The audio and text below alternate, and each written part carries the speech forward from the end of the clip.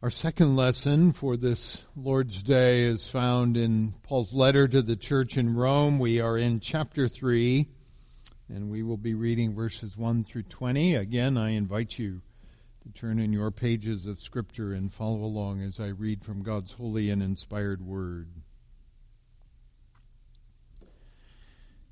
What advantage, then, is there in being a Jew, or what value is there in circumcision? Much in every way. First of all, they have been entrusted with the very words of God.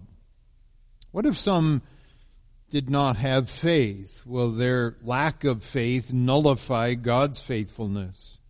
Not at all.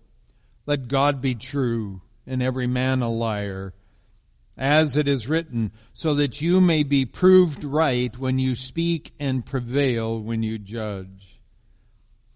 But if our unrighteousness brings out God's righteousness more clearly, what shall we say? That God's unjust in bringing His wrath on us?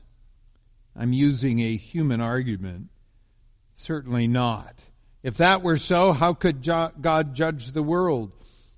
Someone might argue, if my falsehood enhances God's truthfulness and so increases His glory, why am I still condemned as a sinner? Well, why not say, as we're being slanderously reported as saying, and as some claim that we say, let us do evil that good may result. Their condemnation is deserved. What shall we conclude then? Are we any better? Not at all. We've already made the charge that Jews and Gentiles alike are all under sin. As it is written, there is no one righteous, not even one. There is no one who understands, no one who seeks God. All have turned away. They have together become worthless. There is no one who does good, not even one. Their throats are open graves. Their tongues practice deceit. The poison of vipers is on their lips. Their mouths are full of cursing and bitterness. Their feet are swift to shed blood. Ruin and misery mark their ways, and the way of peace they do not know. There's no fear of God before their eyes. Now we know that whatever the law says, it says to those who are under the law, so that every mouth may be silenced and the whole world held accountable to God. Therefore no one will be declared righteous in His sight by observing the law. Rather, through the law, we become conscious of sin. And herein ends the reading of God's word to us this day. May all praise and honor and glory be to Him and to Him alone. Amen.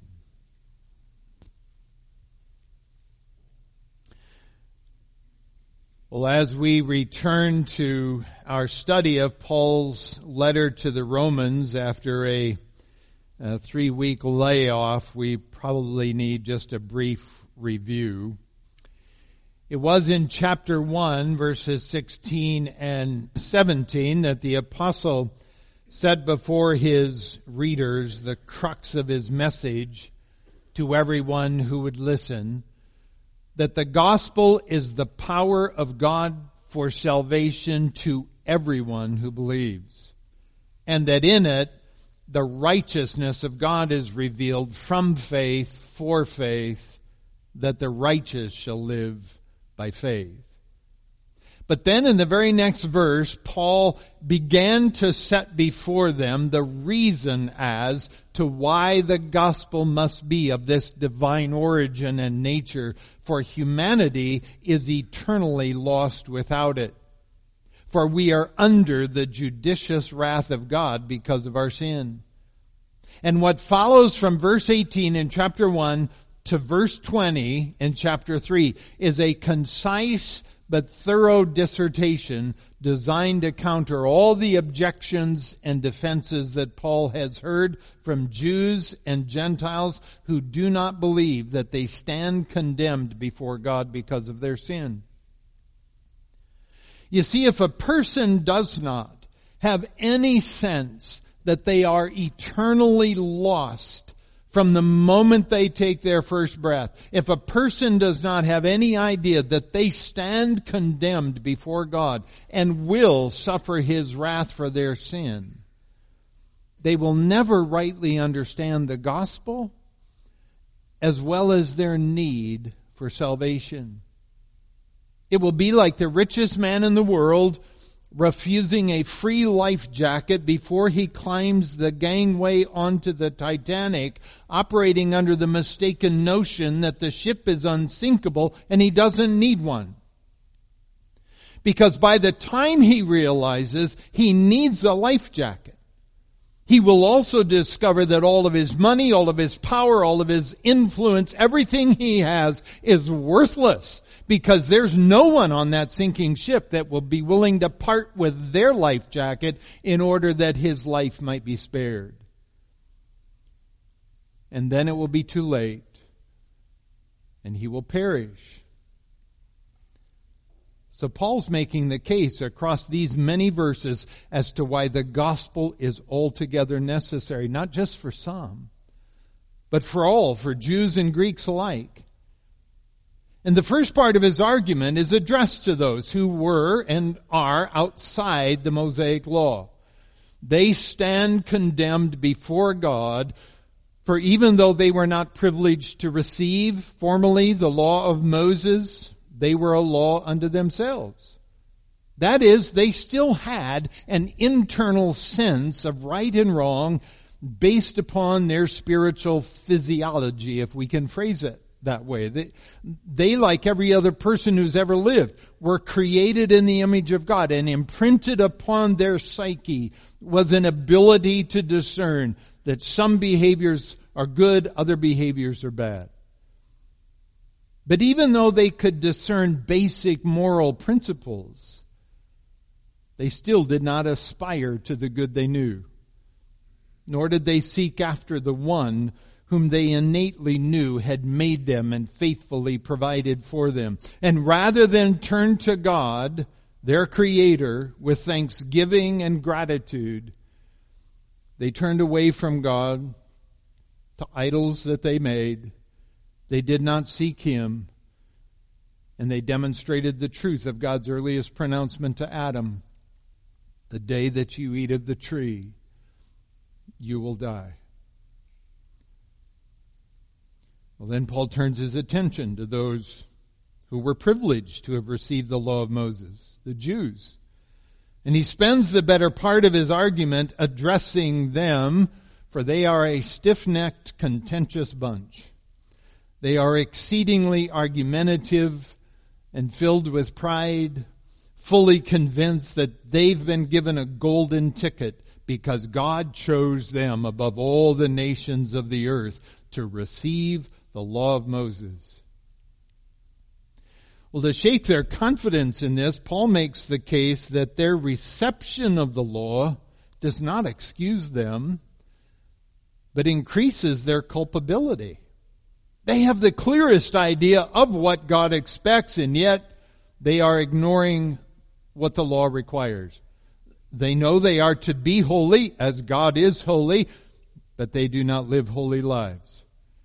While claiming to be experts in the law, they hide their personal failures behind their credentials as stewards of the law. And when Paul proves that having the law is not the same as obeying the law, they then make an appeal to the sign of God's covenantal agreement with Abraham, arguing that they can take comfort in being circumcised. But Paul makes the case that no external sign can substitute for the spiritual transformation the sign is meant to represent. It was Abram's faith in God that was counted unto him as righteousness. Circumcision was an outward sign that pointed to that inward reality. Abram was counted as righteous, not because he was obedient to the law, for the law had not yet been given, and also not because he was circumcised, for he was justified by God's grace through faith, all of which preceded the sign. In other words, whether Jew or Gentile, everyone is guilty before God. God is no respecter of persons. Well, this brings an objection from the Jews, which is where we begin today in verse 1 of chapter 3. Well, Paul, can you explain then what advantage there is to being a Jew? If having the law is not advantageous, but simply a greater burden, if being circumcised does not count for anything, then it doesn't seem that there is any reason to ever desire being a child of Abraham. It's as though you are arguing that there's no difference to being Jew or Gentile if everyone stands condemned before God. Well, such a question demonstrates the ignorance of those who ask, because it shows that they do not understand what Paul is saying, because he's not saying that there is no difference in terms of privilege. He's saying there's no difference in terms of justification.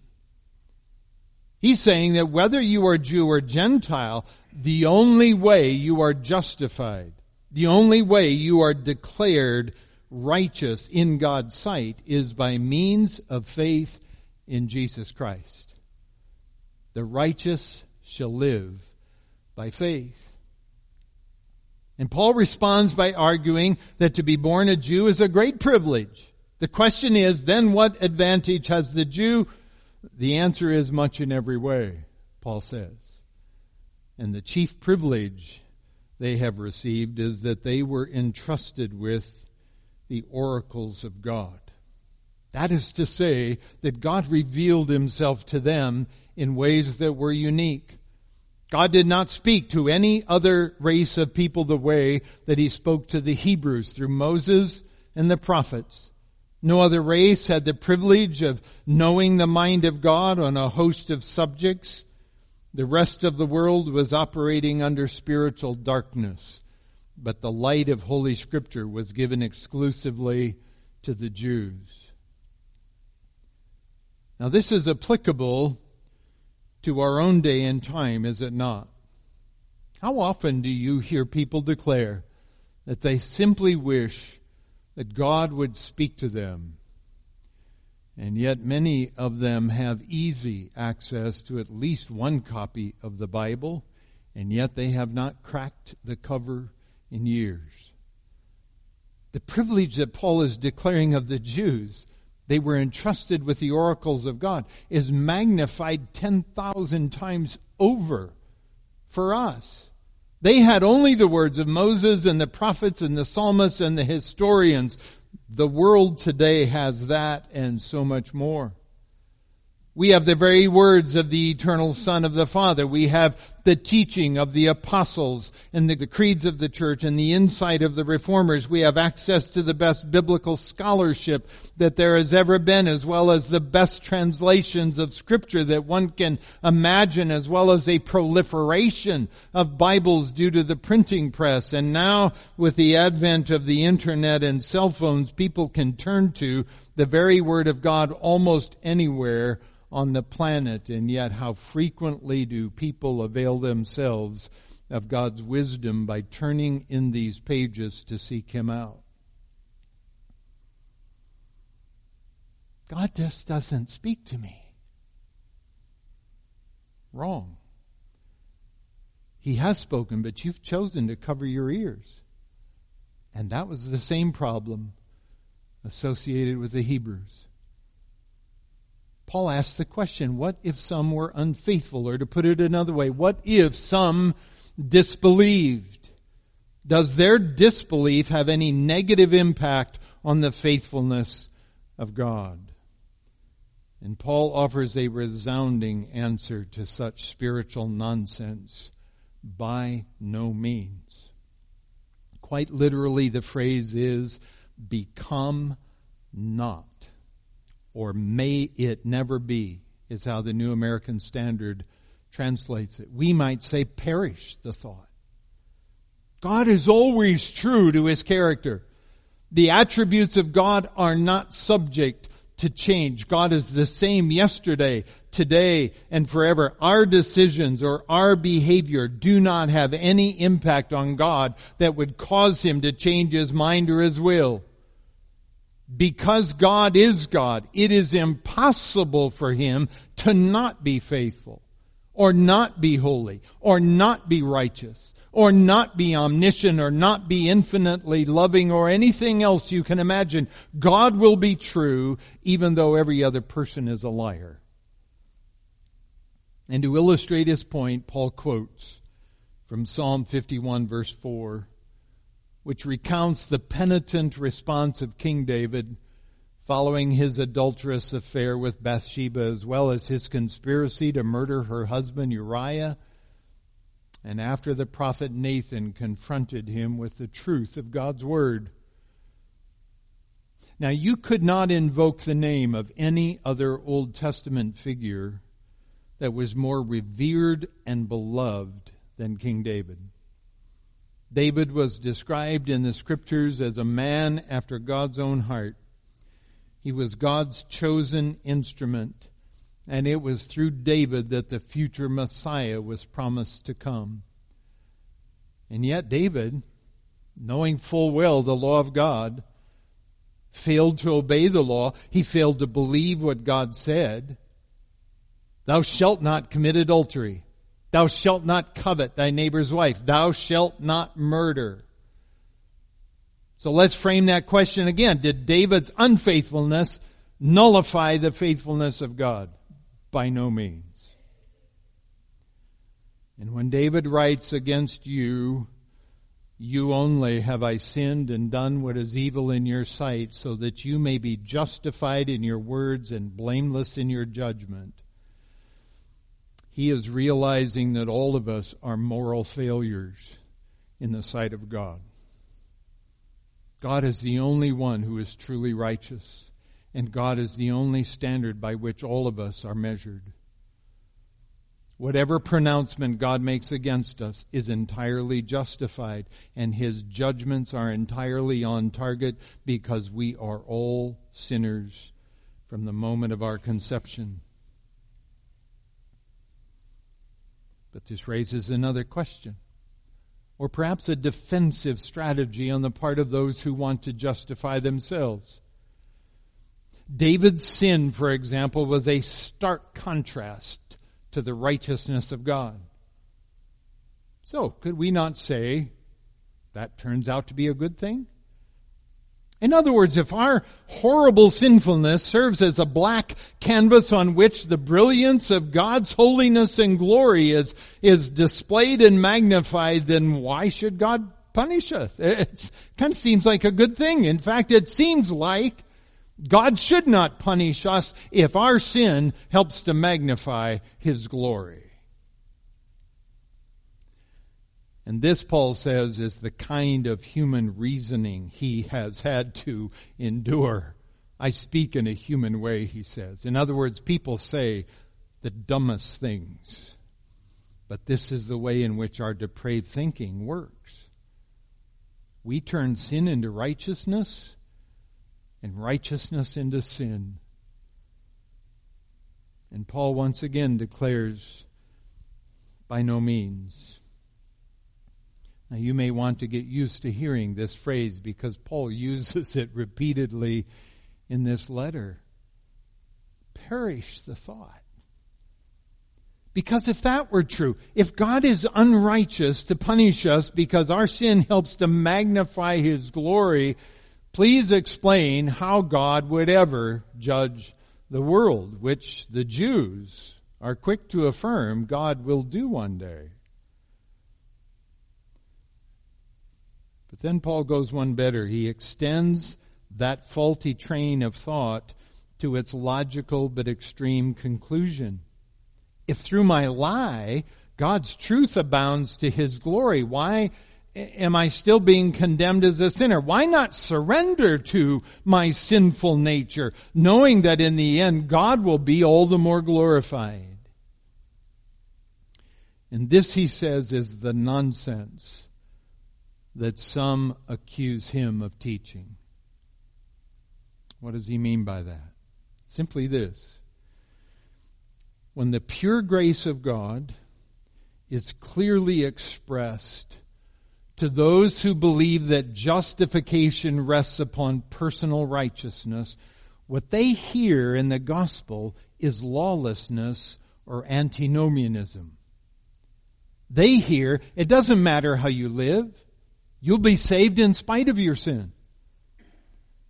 Paul is saying that this was the charge that was sometimes leveled against him. Opponents were mischaracterizing his preaching, telling others that what he was saying was, you are saved by grace, so go ahead and do whatever you want. Doesn't matter how you live. In the end, God will save you, and He will gain all the glory.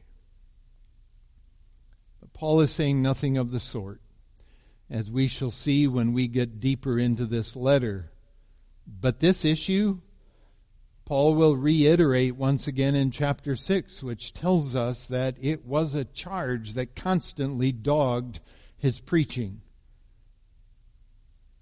By the same token, Martin Lloyd-Jones has said that if your preaching does not suffer from charges of antinomianism, you probably aren't doing it right. And what he means by that is that the presentation of the gospel must be thoroughly saturated with the grace of God, and people should clearly understand that God justifies us not based upon our work, but based upon the work of Jesus Christ. And that justification is irreversible. It is a judicious declaration that God makes, and God does not make it and then rescind it because of any future failure on our part. God does not subject His elect to double jeopardy. We do not have to work in order to keep our justification status. But there are those who, when they hear such an emphasis upon the grace of God, assume that we are making an argument against living a life of personal holiness. Paul's opponents were misunderstanding, perhaps intentionally, even willfully, Paul's argument for how God justifies us in His sight.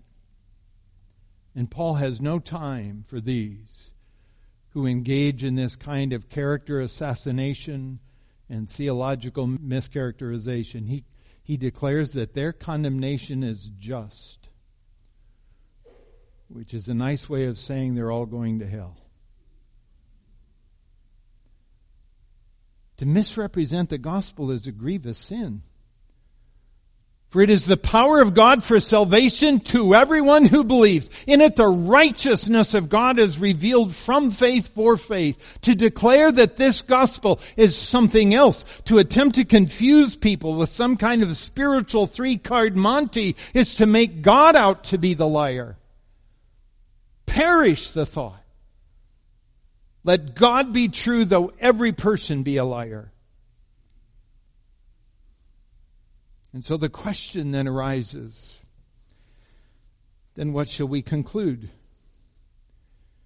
In regards to the Jews, what is the advantage? Now, Paul remarked in verses 1 and 2 that the Jews had a tremendous advantage. But here he declares, none at all. Is he contradicting himself? No. Because the topic, the context has changed. In the first instance, the question asked had to do with the privileges that Jews had over Gentiles, and they had many. When we get to chapter 9, Paul offers even a longer list of advantages that the Jews were afforded. But now the question asked has to do with justification before God. And in that sense, in that case, in that context, it does not matter if you are Jew or Gentile. To be set right before the bar of God's judgment requires the same thing. A complete faith in Jesus Christ that does not rely upon anything that we have done, because Jew and Gentile are both sinners. God does not justify us based on anything inherent in either one. We are all equally guilty before Him. And as Paul says, we have already charged that all, both Jews and Greeks, are under sin. And to substantiate this claim, Paul begins to quote liberally from the Scriptures, pointing out that the argument that he's making is not new news, but that this is what God has been saying for a very long time. Paul quotes from Psalm 14, which we read a moment ago, Psalm 5, Psalm 140, Psalm 10, Isaiah 59, Psalm 36. And he does this to show that all he's been saying since chapter 1, verse 18 is exactly right. There is no one who is righteous. There is no one whose thinking is unaffected by sin. There is no one who is seeking after God. Everyone has veered away from God and gone their own way. There is no one who does good. We are thoroughly wicked. We are like a grave at its nastiest best, with a foul stench that causes you to retch involuntarily. When we speak, we do not speak the truth. We manipulate the facts in order to deceive. We engage in practices that cost lives and lead to ruin and misery, and we do not have a clue as to how to find true peace. And worst of all, we do not fear God. And the psalmist is not speaking here of an absence of reverence for God. He is saying that men do not possess a terror of God. There are some things that should absolutely terrorize you. Jumping out of an airplane without a parachute should scare the dickens out of you. Jumping out of an airplane with a parachute over the middle of the Pacific Ocean should scare the dickens out of you. And standing before the bar of God's judgment seat, relying upon your own spiritual accomplishments, should cause you to faint in terror. Because what Paul has just rehearsed is God's assessment of the spiritual state of the world. Universal unrighteousness. For the wrath of God is revealed from heaven against all ungodliness and unrighteousness of men who by their unrighteousness suppress the truth. This is why the proclamation of the gospel is critical. People are perishing every day, and they have not understood what God has done in Christ on their behalf. They have not understood that it is possible to be justified in the sight of God through faith in Christ. They've been deceived into thinking that the law was given to somehow save them, when in fact it was given to make them aware of their sin, as well as their weakness and inability to keep the law. It was given to raise their awareness that someone else would have to save them. A messianic figure who would come from the line of David, who could do what they could not do. But those who continue to reject the gospel of Christ, who attempt to make themselves righteous by the law, will one day find themselves terrorized in the presence of God. For in that moment, the scales will fall from their eyes, and in an instant they will see the depth of their own depravity. For the brilliance of God's glory will illuminate every single sin, every single trespass, every single fault and spiritual debt, and their mouths will be stopped. And the whole world will be held accountable. Not a single person by the law will be justified in his sight. And this is why Paul has taken so much time to set before his readers the case for our universal unrighteousness. For until we understand this, the need for Christ will never occur to me. If I'm not terrorized by the thought that I will spend eternity in hell, I will never rejoice in a salvation that is freely offered to me by grace alone, through faith alone, in Christ alone. Beloved, let me ask you, has God opened your eyes to the depth of your own depravity? Or do you still have the opinion that you're not really that sinful? Because if that be the case, then you need to ask Him to open your eyes to see yourself as He does. For once that happens, you will run to Him and to the salvation that He offers in Christ. Let me invite you to bow your heads and pray with me for a moment.